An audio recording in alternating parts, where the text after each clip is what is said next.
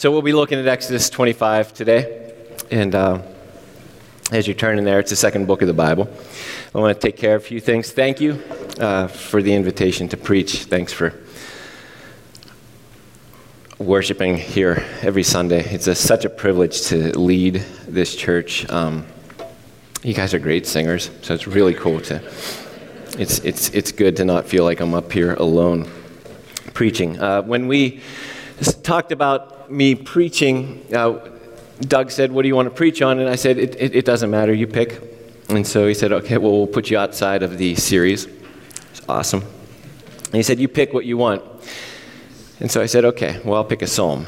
He said, "Okay." So I went down to my office, started looking for psalms to preach on. And about 3 minutes later, he came down the hall, popped his head in my office, and he said, "We're going to do a little mini-series on giving. You're going to start it."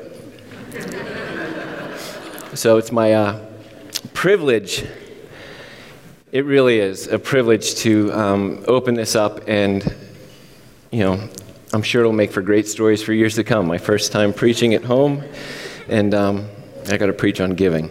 So let's read the word of the Lord. Exodus 25, verses 1 to 9. The Lord said to Moses, "Speak to the people of Israel that they take from me a contribution. From every man whose heart moves him, you shall receive the contribution from me.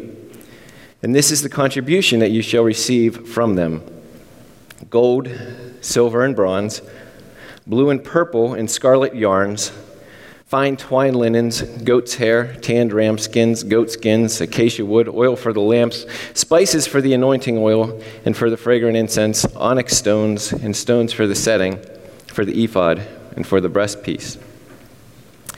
And let them make me a sanctuary, that I may dwell in their midst. Exactly as I show you concerning the pattern of the tabernacle and all its furniture, so you shall make it." Let's pray. God, we thank you for your word.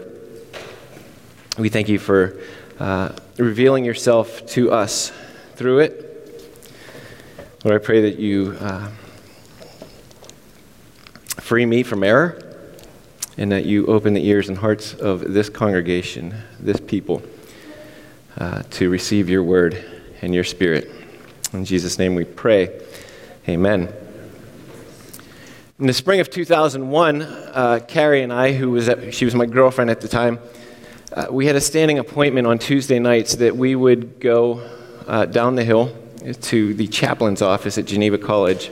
We'd set a September wedding date, and we needed to go through premarital counseling, and so we used our chaplain at Geneva. He was a family friend of ours, and so I highly recommend that if you are getting married, go through premarital counseling, please, because it talks about the issues that are issues when you're married.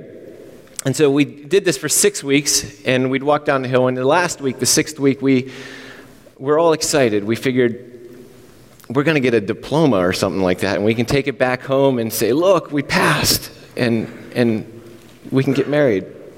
But our counselor didn't give us a diploma. In fact, he crushed us. He said, "You guys shouldn't get married."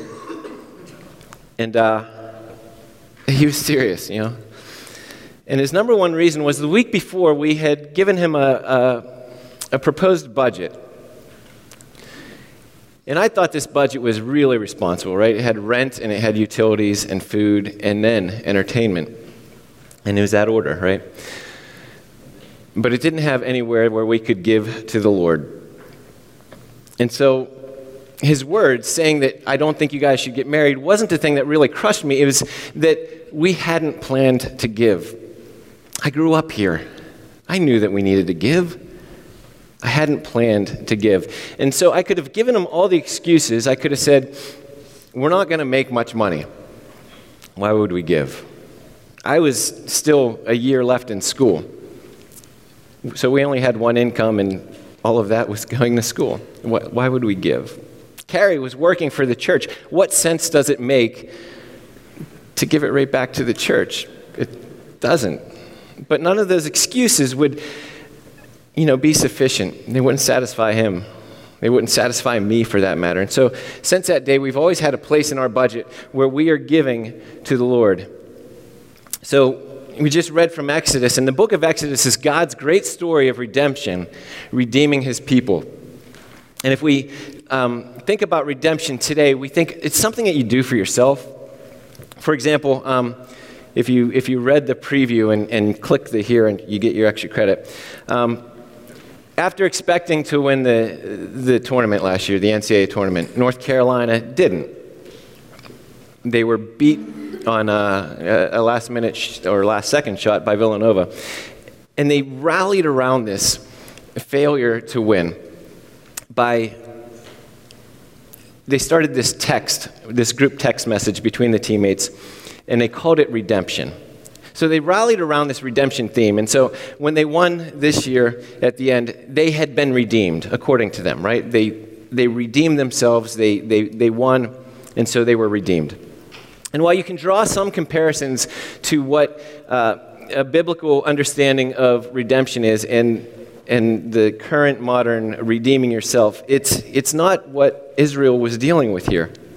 If you remember Ruth and Naomi,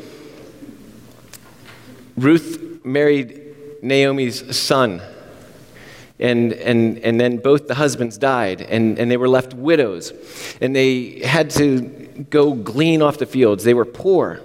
They didn't get there by themselves, but what happened was there's a system in Israel that there was a redeemer.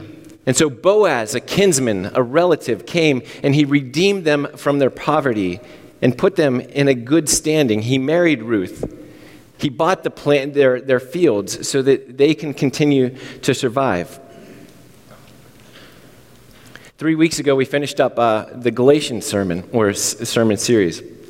And the first half, if you remember, was the rescue, and the second half was freedom. And Doug, time and time again, showed us how Paul was just furious with the Judaizers because they were constantly telling new Christians that they had to follow the law in order to be saved. But Paul calls upon this redemption.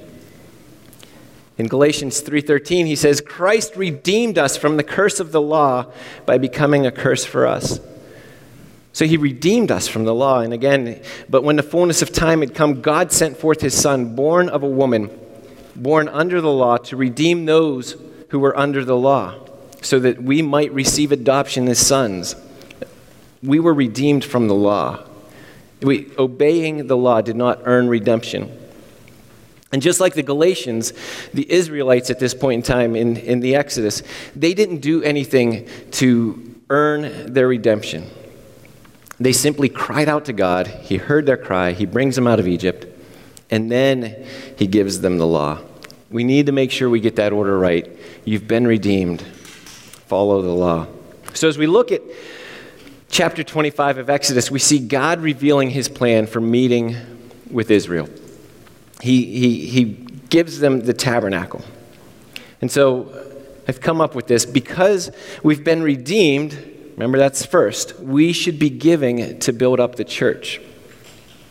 So God gives Moses a plan for a new place for Israel to meet with God. The rest of this chapter and the 8 or 9 following is God revealing the tabernacle and the elements in the tabernacle, the place where Israel will worship and the place where they will meet with him. The Lord says to Moses, "Speak to the people of Israel that they take from me a contribution. From every man whose heart moves him, you shall receive the contribution from me." So because believers have been redeemed, we should be compelled to give. I'm always amazed at what we are compelled to give to. $174 million has been raised by Penn State students for pediatric cancer research and families affected by pediatric cancer. And the way they do it is dance-a-thon, and they call it thon. And they pledge that they will dance for 46 straight hours, or at least stand for 46 straight hours, and people will give money to that. Next week is the Pittsburgh Marathon, and Brendan, I love Brendan when he leads. He's running the marathon, but he's not doing it on his own. He's running it on behalf of Living Ministry, the homeless ministry that we support here at Hebron. And he's raising money for them, and people will see that he's running the marathon. and they will give money to Living Ministry. So what is it about these acts of strength and endurance and lack of sleep that compel us to give? Don't hear me say that I don't think we should be giving to pediatric cancer research. Absolutely. I think we should be. I think if your heart's moved to do that, or the homeless, absolutely. But what is it about these feats of strength that compel us to give? God says, "From every man whose heart moves him, you shall receive a contribution from me." God's not commanding them to give. As we've seen over and over again, following the law or giving to the Lord, it's not a necessary action to be counted as part of the elect. It's just a sign of election. It's a sign that you've been saved. The gift that God is asking from Israel to build the tabernacle, it's the same thing. It's a voluntarily given gift. Out of respecting the one who's already given so freely. And Israel has plenty to be thankful for and plenty to compel them to give. He spared them from the 10 plagues. He opened a lake so that they could walk across on dry ground. He closed the lake on the pursuers as they were catching up to Israel, and drowned a bunch of Egyptians. He led them by cloud and by fire. He spoke to them in Exodus 20. He spoke to them loud enough that Israel said, "No, Moses, tell God we'll believe you. You can talk to him, and then you can talk to us, and we will believe you." He's given them plenty to say to move their hearts. And even before this generation, they've had to have heard of how he has saved them from the famine and brought them to a friendly Egypt so that they could live. And then when Egypt started to get unfriendly and put them into slavery, after they realized that it wasn't that good, they cried out to him, and he saved them from that. He's given them plenty to be compelled to move. So this is God who has done all these things for Israel. He's saying, give me a place so that you can worship, so we can meet together. This God who appeared to Abraham and he wrestled with Jacob, and he saved Israel from famine, and he saved them from Egyptian slavery. They have plenty to move their hearts.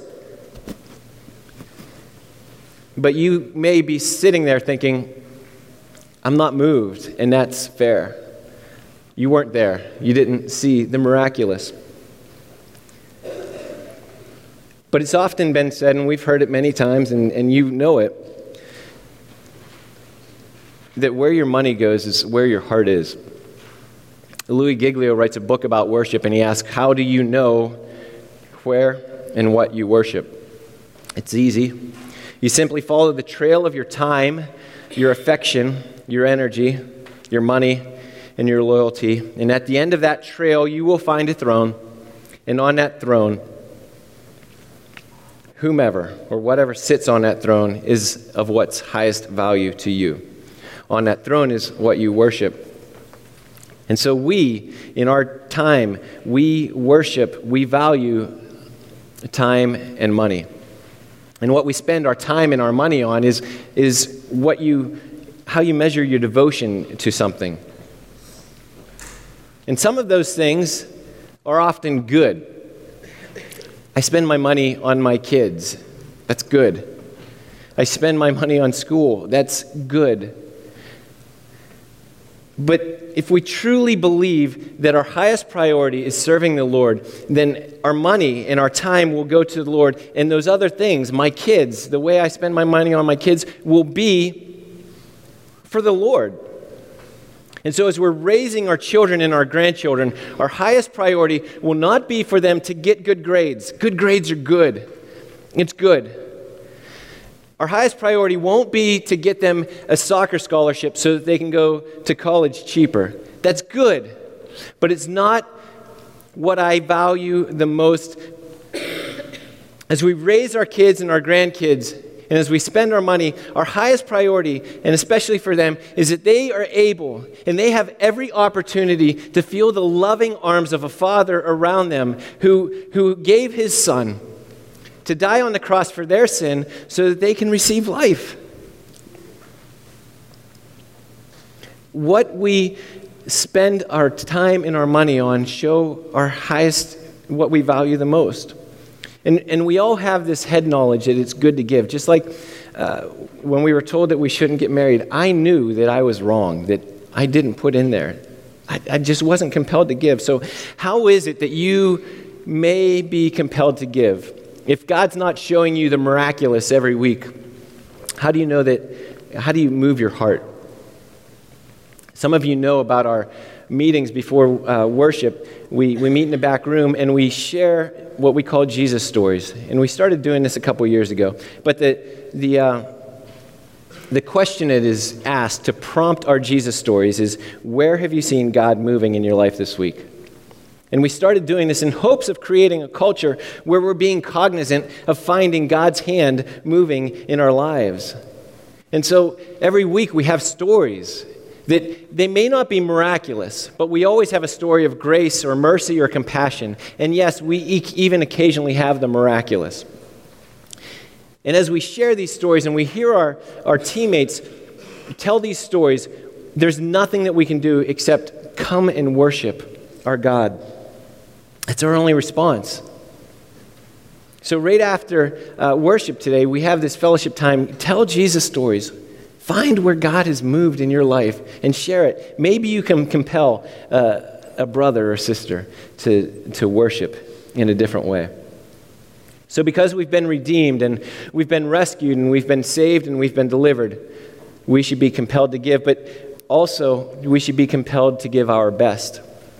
If we look at the list that God gives Moses, it's gold, silver and bronze, blue and purple and scarlet yarns, fine twined linens, goat's hairs, tanned ram skins, goat skins, acacia wood, oil for the lamps, spices for the anointing oil and for the fragrant incense, onyx stones and stones for the setting, for the ephod and for the breastpiece. First, let's remember where they are at this point in time.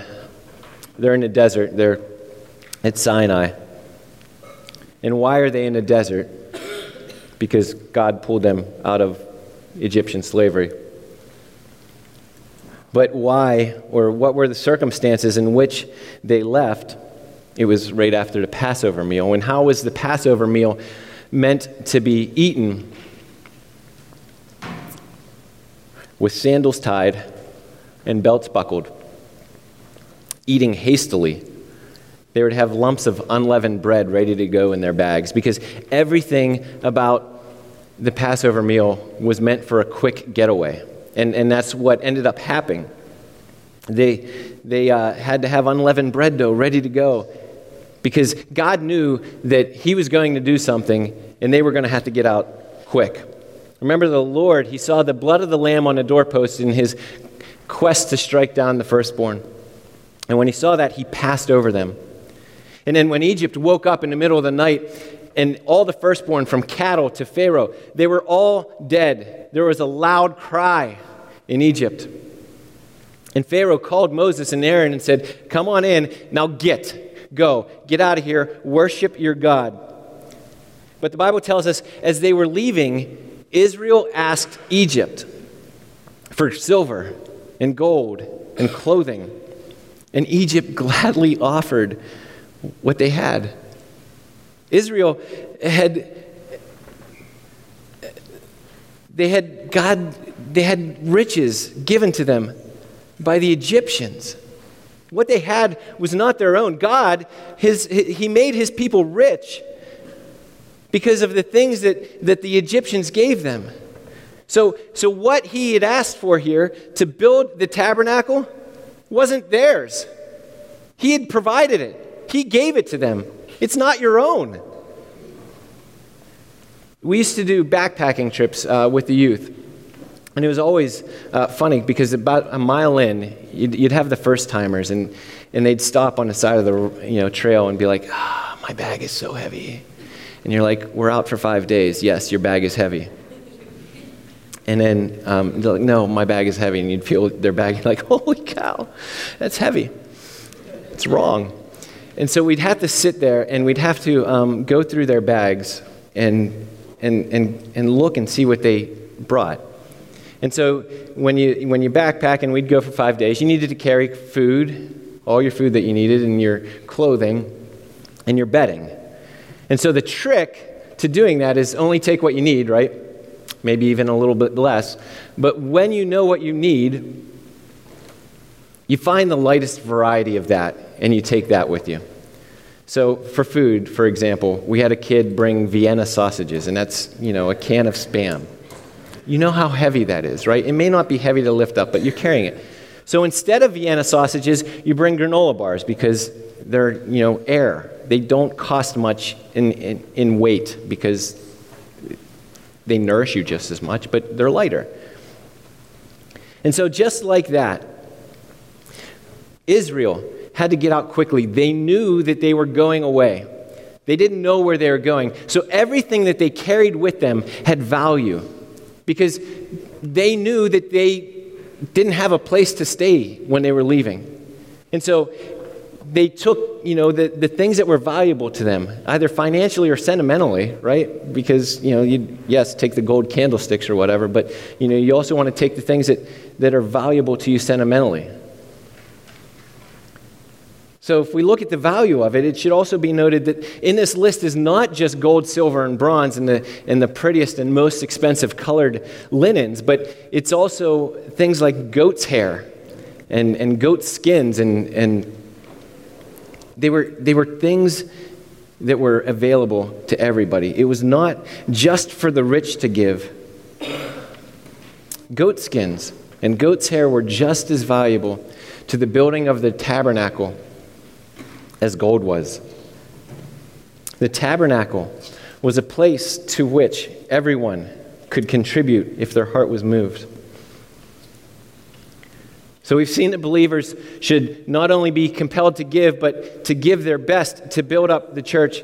But I'm excited about this next part because if you ever want to compel me to do something, you've got to give me a why.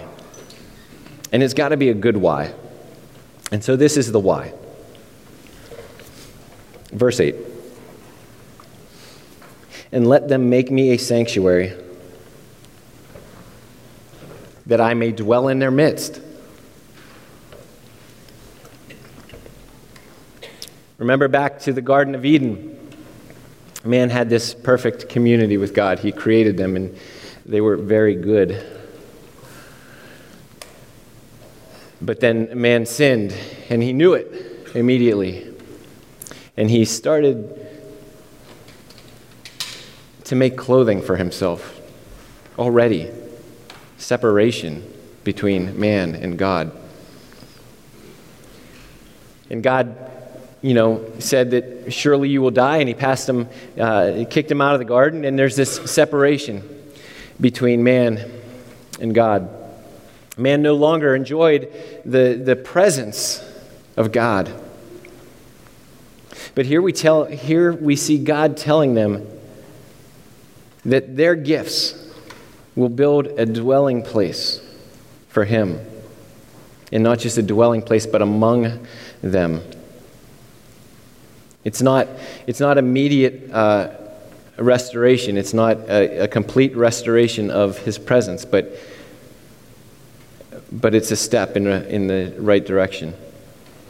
Even before, or not before this, but if we read later on, before the tabernacle was built, God didn't meet with them in their presence. He met with Moses outside the camp. The Bible tells us that Moses would go out to the tent of meeting, which was outside of camp, and the Israelites would watch and see where Moses was going. He was there, but he would meet outside of camp. But as we look at the instructions, and we see in Deuteronomy that the tabernacle is to be built and placed in the center of camp. This tribe is to be on the east, and this tribe's on the west, and this tribe's on the north, and this is on the south. The dwelling place of God is among the camp of Israel. He wants to dwell among them, no longer apart from them. He's working to live among them. But if you've ever been to one of our confirmation nights where you hear the confirmands give their statements of faith, you'll recognize, maybe you could think to yourself, but God is three omnis, right? He's omniscient, he's omnipotent, and he's omnipresent. So why is it that God would say, I want to build a dwelling place among you? If he's omnipresent, why and how is it that he's not already there? What is that about? If he's everywhere, what do you mean he needs a dwelling place to be among them? Probably suggests that the dwelling place is not really for him, right? It's really for us. So as he's saying that he wants to have a place built for him, it's more so that we can recognize his presence. Because he's everywhere. I mean, that's all throughout Scripture. He's everywhere. But we need a place where we can recognize God's presence. Because if you look at Isaiah says that God's throne is in heaven and the earth is his footstool. He does not need a dwelling place among us. John Calvin puts it this way, for I admit that the tabernacle given to the ancient people, it was given to them in order that when they saw the tabernacle so brilliantly ornamented, they might be inspired with greater reverence. And Exodus tells us that Israel responded. If you keep continuing to read to chapter 36, Moses had to tell Israel, stop. We got enough. We're done. And the tabernacle was completed. And the end of Exodus tells us this beautiful description of the cloud of glory. And the Lord filled the tabernacle. And the work was complete, and the tabernacle was done, right? So he has a dwelling place among us. So why are we sitting here and saying that it's good for us to give? God's dwelling place is already among us. Well, the tabernacle is just a foreshadowing, right? It's this bridge between that separation and complete restoration. There's still separation, though. Remember, the tabernacle had this curtain in it that separated the Holy of Holies, the place where God dwelt, and the common man. So there's this curtain that represents this separation. And even the actions in the tabernacle were sacrifices of bulls and goats and rams and as sin offerings, so that God's justice might be symbolically appeased. And so even after the tabernacle, when Israel had their own place to stay, they built this temple that looked a lot like the tabernacle, still had the same things, sacrifices, and this curtain which separate us from man. But then what does the Gospel of John start off with? In the beginning was the Word, and the Word was God, and the Word was with God. And the Word became flesh and dwelt among us. And that word is the same as tabernacle. The Word became flesh and he tabernacled among us. God became man and he dwelt among us. Isaiah and Matthew say, call him Emmanuel, God with us. And so God, made flesh, came and he lived a sinless life, a human life. He was man. He is man. And he lived this sinless human life and then was able to be that actual lamb that was sacrificed on the cross so that we could have access to God. The Bible tells us that as Jesus died on the cross, the curtain, that separation between God and man, tore from top to bottom. And we now have access to God because Jesus lived that perfect life that was required for life. And now we have access to God through the precious blood of Christ. He was no longer the symbol. He was sufficient for us to have access to God. And then after his resurrection and his ascension, Jesus, God with us, gives us the Holy Spirit. And not only is the Holy Spirit dwelling among us, but all throughout the New Testament, we read that the Holy Spirit dwelt within us. So why do we need to give? Because the Holy Spirit, if you are a believer, if you believe that Christ was actually sufficient to be that sacrifice, you are the temple of God.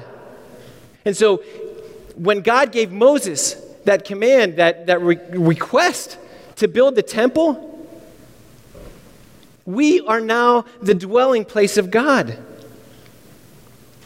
So now when we are giving to build the dwelling place of God, we are building ourselves up. And we are able to give more and more because we have been given more. And the more we give, the more we recognize that what we have is not our own. It has been given to us. Because we have given. Because me, as a brother, a Christian, a place where the Holy Spirit dwells, with you, brothers and sisters, a place where the Holy Spirit dwells, we make up the church, the dwelling place of God. And so when we give to the church, we are building ourselves up. We are building the dwelling place of God. And He continues to give to us through us so that we continue to build ourselves up, so that He can be built up, so that He can be glorified by His people and through His people. So Christ, the perfect sacrifice, He redeemed us. He called His people out from under the law, out from the slavery of sin. And through His incarnation, His death, and His resurrection, and His ascension, He has given us the Holy Spirit to dwell within us. So that as redeemed people, we can give our best to build up the church because we are His church. We are His dwelling place. Not simply so that He dwells among us, but so that He dwells within us. So that we can look forward to, as John told us and Doug read earlier, the New Jerusalem coming down out of heaven, prepared as a bride, adorned for her husband. Prepared as a bride adorned for her husband. And the voice from the throne saying, "Behold, the dwelling place of God is with man. He will dwell with them, and they will be His people. And God Himself will be with them as their God, and He will wipe away every tear from their eye, and death shall be no more. There is no longer separation." Again, because we've been redeemed, we should be giving our best to the Lord to build up His church, His dwelling place. You are His church. You are His dwelling place. Let's pray. God, You are good. You've given us all that we need. You've given us Your Son so that we can have access to You. Lord, prepare us to be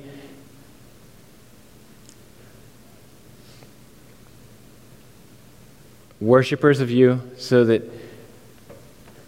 we are out there blessing the people in Your name, in Your presence. Lord, we thank You for all that You are. We pray this in the precious blood of Christ's name. Amen.